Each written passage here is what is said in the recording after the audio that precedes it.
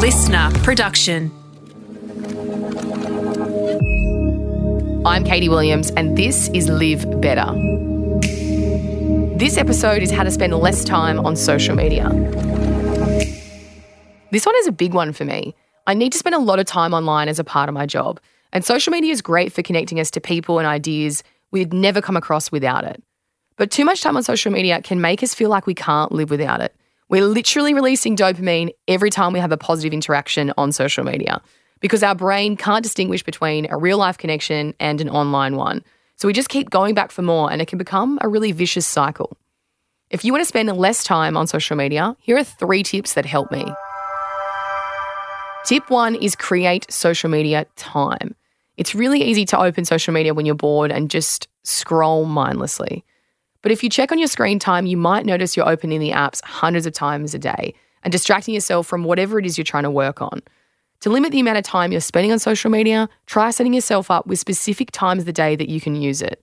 Maybe it's 20 minutes in the morning on the bus to work or 20 minutes in the evening on the way home.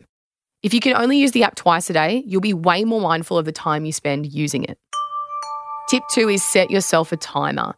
You can do this within the social media app itself or in the screen time settings in your phone. You can do it for as short as 5 minutes or up to 30 minutes or even more. But be realistic. If you're spending 3 hours on Instagram at the moment, don't set a timer for 5 minutes. You'll just be setting yourself up for failure. After you choose that time that feels right for you, you'll get notifications that count you down for how much time you have left for the day.